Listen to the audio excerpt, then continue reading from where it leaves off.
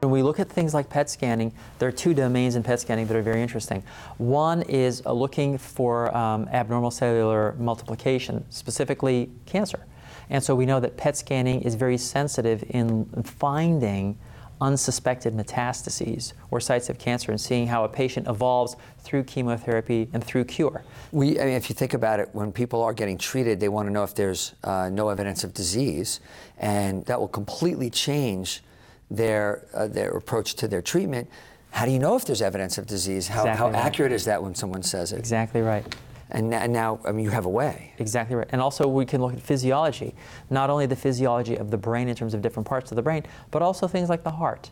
And does the heart have the right amount of perfusion, and is it contracting effectively? Does it have an area of scar in it, as an example? We can find specific products that can be targeted to the lymph glands, specific products that are targeted to different parts of the body. If somebody has a neuroendocrine tumor, as an example, which is a certain kind of a tumor, well, then we have a way of looking at that, or even, again, at prostate cancer. So we're looking at disease processes, we're looking at the molecular composition of different organs and what attractants we can use to identify processes that are abnormal in them. And so, again, it's a whole new area for us to explore.